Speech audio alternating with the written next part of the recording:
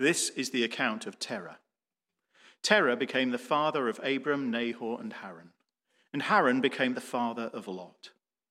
While his father Terah was still alive, Haran died in Ur of the Chaldeans in the land of his birth. Abram and Nahor both married. The name of Abram's wife was Sarai, and the name of Nahor's wife was Milcah. She was the daughter of Haran, the father of both Milcah and Iscah. Now Sarai was barren. She had no children. Terah took his son Abram, his grandson, and son of Haran, and his daughter-in-law Sarai, the wife of his son Abram, and together they set out from Ur of the Chaldeans to go to Canaan. But when they came to Haran, they settled there. Terah lived 205 years, and he died in Haran. The Lord had said to Abram, "Leave your country, your people, and your father's household, and go to the land I will show you. I will make you into a great nation, and I will bless you. I will make your name great, and you will be a blessing. I will bless those who bless you, and whoever curses you, I will curse. And all peoples on earth will be blessed through you." This is the word of the Lord. Thanks be to God. Well, Father, as we come to these words again, we pray that you would bless us, that they would take shape in who we are, and that we might come to know you more deeply and in new ways. Amen.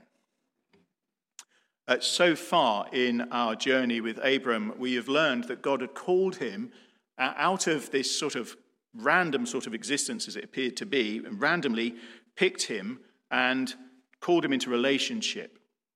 We learned that Abram's identity would now be wrapped up in the things that God would show him. He would be part of God's plan. He would be driven by and find meaning in the things that God would reveal to him. And that all sounds really good, doesn't it? Yeah, sort of, maybe. Yeah, okay, fine. And so that's really good, isn't it? Because we learn from those things that God is with us and he's for us and he can shape who we are.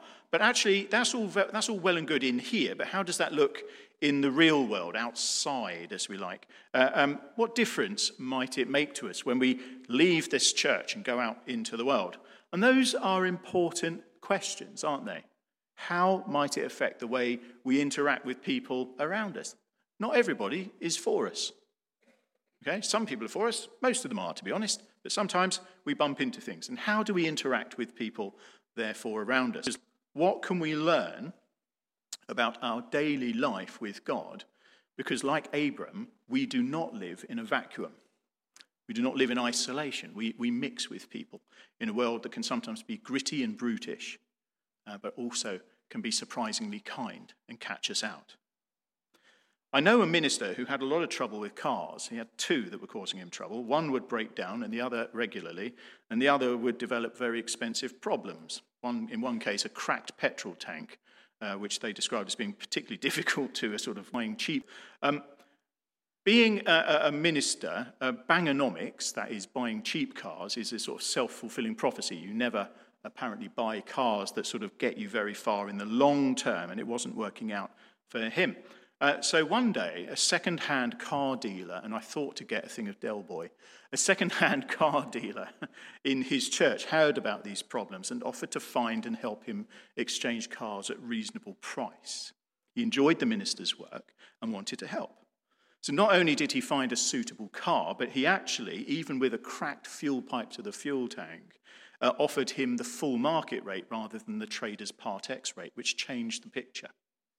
The minister was very pleased and said he would ask God to bless the second-hand car dealer. That's not something we often say, is it? Quite frankly. But the minister said he would ask God to bless the second-hand car dealer. Now, by the end of the week, the second-hand car dealer had phoned up the minister and said, "You'll never guess what. This morning, a potential business friend of mine has given me £10,000 to help my business." Now, what do we make of stories like that? What do we think of those things? How does God interact with us and the things that we do? And what does blessing mean, and how does it take shape in who we are. Think about this. Can we even understand how God does things, or what makes him sort of think about this sort of stuff? While I don't fully understand the dynamics of how God does stuff, this verse in particular, verse 3, gives us some clues, some ideas about what happens if we allow him to be Lord of our life. Okay, and that's really important. We noticed, didn't we, last week, that the phrase "I will" appears 5 times in this promise. I will make you into a great nation. I will bless you. I will make your name great. I will bless those who bless you. It's there 5 times. God is the instigator. He is the actor in this relationship. He is the one who is overseeing what happens. And that's a very important stance. He undertakes, therefore, in verse 3, in the first part of it, I will bless those who bless you. I will undertake to bless those who bless you. It's his job. It's his business. He's decided, I will look after those who look after you. But what does that actually sort of mean or feel like to us today, nearly 4,000 years later? Well, what it means is that then those who recognized God's hand in Abram's life, those who recognized that God was at work in Abram, strengthening him, giving him courage, helping him cope with the rigors of being sent on a mission in him, what it means is those who recognize God at work in him, God would respond to them. Because people who would see that in that culture would say, this man's blessed by God. Blessed be the God of Abraham. They would bless God's name, and God would bless Abram. And there's this lovely triangle going on, that God would undertake to do that. So in my story about second-hand car dealers and woebegone cars in ministers, the car dealer recognized the minister's work, and it became an interaction between the two, both seeing God's hand in the lives of each other. Do you see that? That's quite important, isn't it? Because I think the key is that the minister asks God to do the blessing. It's easy to say, bless you. I found myself in that habit, but actually reading this passage makes you rethink it. For a couple of summers, I worked on a farm where the farmer used to end every conversation with bless you. And it almost became sort of automatic, and I wasn't quite sure what he was, at the end, I'm not sure what he meant by that. Was it meaningless, or was he sort of totally in tune with God all of the time? And of course, we've picked it up as a medieval superstition about Satan entering your body when you sneeze. I think we know a bit more than that now. So what happens when we use this word blessing? But the word, the Lord bless you, in the Old Testament is a different order of comment, isn't it? It's a different order of blessing. In the Old Testament, just a few chapters on, Isaac, spoiler alert, Abram's son, Isaac blesses his children. And interestingly, he uses the Lord bless you. That's the pattern. A lot of the blessing includes the same ideas. People who see you as blessed, God will bless them. And people who curse you, God will curse them. We'll come to that in a minute. But the instigator, the source of it, if you like, is God. And I think we possibly deceive ourselves unless we are inordinately wealthy and able to influence all sorts of things, actually we need God's help even when we want to see blessing happen. It's something that he wants to do. We have relatively little power in the grand schemes of things. And even if we have enormous financial resources, which is the first place we look to think about blessing, because that's how the Old Testament looked at blessing, financial wealth, actually we might find that blessing comes in other forms, and that God has the capacity to speak to people in ways we couldn't imagine, to help us in ways we wouldn't understand, and vice versa. God's resources are infinitely beyond what we can imagine. Hence that lovely prayer in Ephesians. Ask for more than you can possibly imagine. Beyond immeasurably more. We talk about a relationship with a God who's beyond our understanding, and his resources are beyond that well, but his ability to move in our lives and in the lives of those around us, that they might be a blessing to us and we might be a blessing to them, comes from our relationship with him. So the privilege we have in this first part of verse 3 is that God undertakes to act on our behalf in a life of kindness. That he will act kindly to those who are kind to us. And he will encourage us to be kind to those who need his kindness. And I think that's a wonderful starting point, but it comes out of knowing that he is there and acknowledging that he is Lord. The Lord bless you, says Isaac to his sons. The Lord's business. I give it to him to see what he would do. Not like a secret Santa, even better than that. And that's one of the wonderful things about it. So it's a lovely thing to think God undertakes to do things that are kind on behalf of his people. If we allow him to be Lord of life, we could hope to see kindness amongst ourselves and those around us. Now, I want to look at this second part of verse 3 in a little bit more depth. Not because verse 3 cursing, but because it's a little bit more complex. We'll see from verse 3 that God undertakes to curse those who curse his people. Whoever curses you, I will curse. Now, the first thing to notice is textually, we've got a those and a whoever. So those who bless are expected to be a biggish number, but whoever is a restricted, and God anticipates that there would be relatively few people who would curse Abraham. Okay, so that's the first thing, that it's not everybody, although the world sometimes, modern psychology can set you up to think that everybody's against you. There's one of you and 7 billion of the others. But the important thing here is actually, in terms of the things that you encounter, there'll be relatively few compared to the things that are good. Second thing is the imbalance, if you like, in the English translation between curses you and I will curse. The first word is different from the second in the Hebrew, and in English it makes sense. But actually the depth of the Hebrew word is disdains. Disdains. That's quite a tough word. The English would be then that anybody who thinks against us, anyone who mutters against us, especially if they consider this to be superior in some way and they are mocking. And if you think about Abram's life, here is this man, God has blessed him, he's evidently God is with him, and some people are going to get uppity about it, they're going to take umbrage. So those folk are not going to experience God's blessing, they're going to experience God's curse. They would not experience the kindnesses that Abram is. Now, this is really quite tricky stuff, isn't it? I mean, we could go and be like the disciples and take it a bit too far. But let's first of all unpack a little bit about what that might mean. If they take exception, they will not experience God's kindness. So in opposite, if you like, to blessing is a signpost of God's favour and kindness. Curses is the withdrawal of that. God will not act kindly towards them when they perhaps need it until they turn round. This is about signposting people towards God.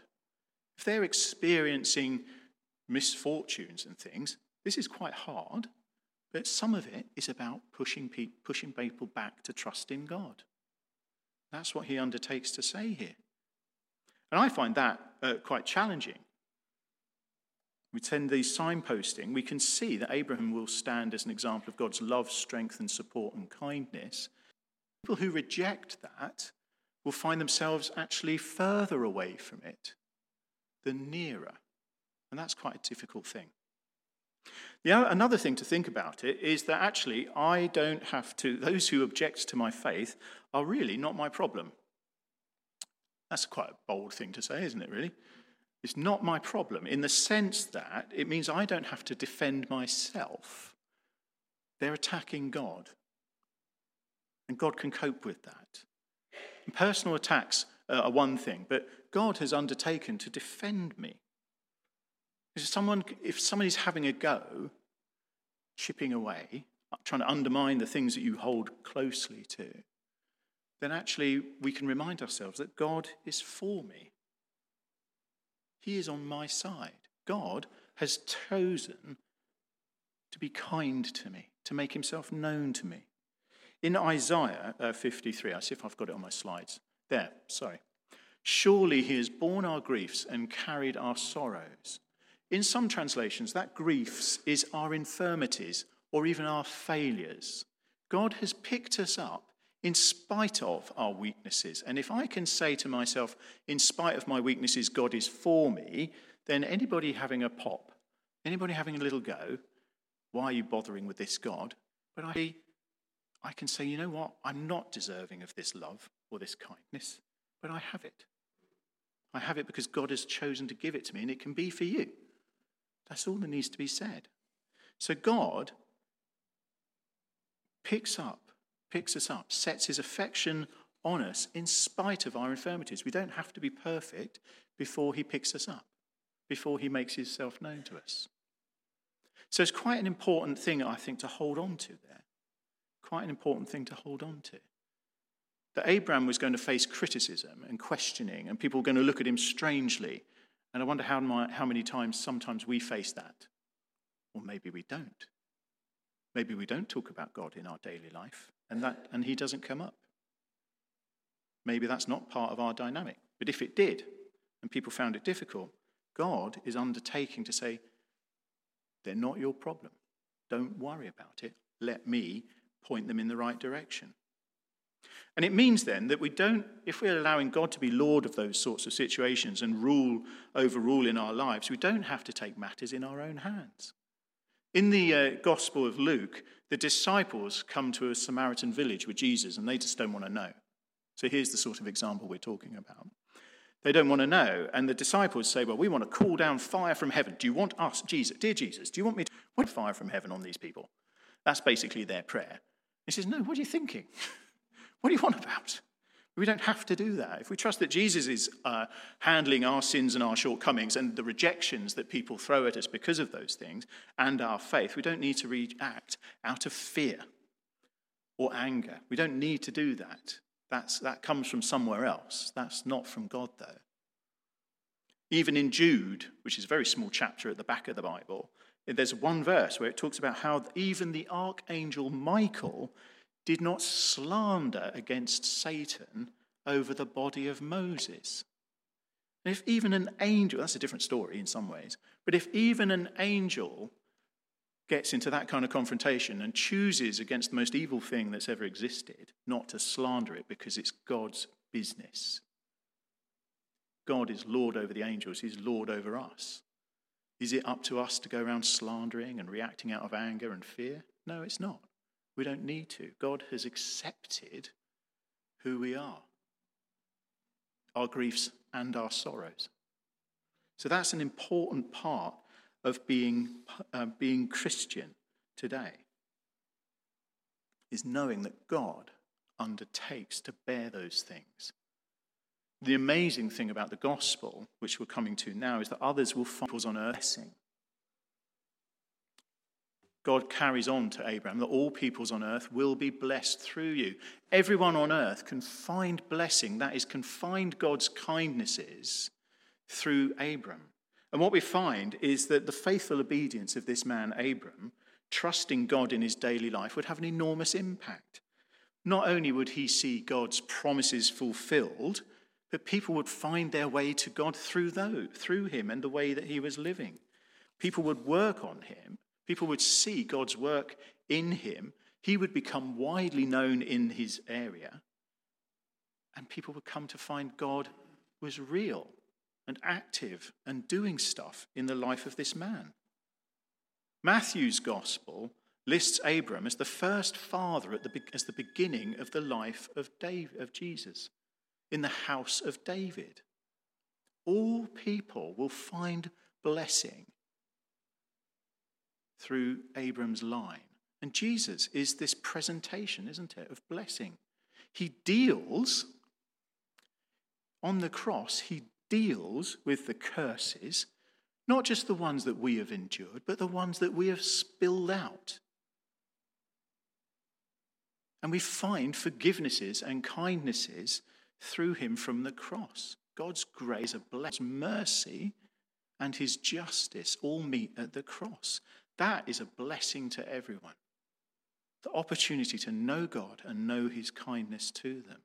Anyone who steps forward into that life steps into God's greatest blessing that God was showing Abraham or talking to about Abraham with Abraham now. What an amazing thing. But all the way along are these signposts. There are signposts about God acting in people's lives. And there are signposts when suddenly you find yourself, what do I do? Things have gone wrong. And those are the things that we need to pay attention to. We need to pay attention to them in our lives and perhaps nurture those around us that, can I talk to you about somebody who can help? What then could we do? How could we live like this? Well, I think there's two things. I think we need to think about the battle in our relationship with God. Who's in charge? It's lovely to be able to say, I prayed for this and it happened. Well, who's on the pedestal there? Yeah, okay, who's done that? Yeah, none of you admitting it. I cast out this demon. I healed this person. I blessed this thing. No. No, God heard what you were doing and joined in because he thought it was a good idea. And sometimes and when you didn't do it, it probably was. We have an idea, or it wasn't his plan for that person. But it's important to hold on to that. We have to have a clear understanding of our relationship with God. There's 5 I wills here. And we have to think about who that I is. And I think sometimes, even within churchland, we think that God is a magic genie who's there to solve our problems. This has gone wrong. But actually, you need to examine what's going on in your life and say, okay, how did I get here, God? And what's the way back? That's a more important way. When stuff's gone wrong, say, you know what, God, how did I get here? And what did I do to get to this position? What's your way back for me? Maybe we think he's a lovely grandpa. He's kind, old, and wise, but he possibly dozes off when you really need him. He's not really paying attention. He's not really hearing you. Is that the God that we imagine that we've got? I hope not. Is he a really busy, capable, dynamic father figure who leaves on Mondays, returns on Saturdays, and is only there on Sunday? No, he's not, is he? No. The I involved in this is the great I am. Yahweh, the great I am, who revealed himself to his people, came to us as Jesus Christ, and can live with us as the Holy Spirit in us. He's there all the time if we want him. He's ever present. I am. That's the I behind the thing that this is. And then we need to think about who we really are. We like to think that we're self-sufficient and strong. It's interesting to come at the far end of Mental Wellbeing Week, Mental Health Awareness Week, where people are actually questioning, are we healthy and strong? Can we cope with these things? So I'd like to join me in this quick survey. Hands up if you can control your moods. Right, I've got 2 at the back. Right, hands up if you are at peace with everybody. Well done there. There's one over here as well. Wow. Hands up if you have no fear. Yeah, fantastic. And hands up if you don't need forgiving. That one gets us all, doesn't it, really? But that's who we are in this mix, aren't we? And what is our place in this? Either we allow God to help us with life, with these things that are daily occurrences and daily relationships that we have, or we say, I'll try it on my own. Well, we can hold on to that stick for as long as you like, but sooner or later you're going to crash. But what we have is the opportunity to walk with God, and who will be part of our lives. And when we live with God as Lord, we know that we're with the God who is, on the one hand, so vast we can't comprehend him, and yet at the same time can gently touch our hearts with a word that is exactly what we want to hear with us. And we find ourselves that we have a God who helps us, lives with us in a messy world that is gradually coming under his rule. And we can be signposts of that. Shall we pray?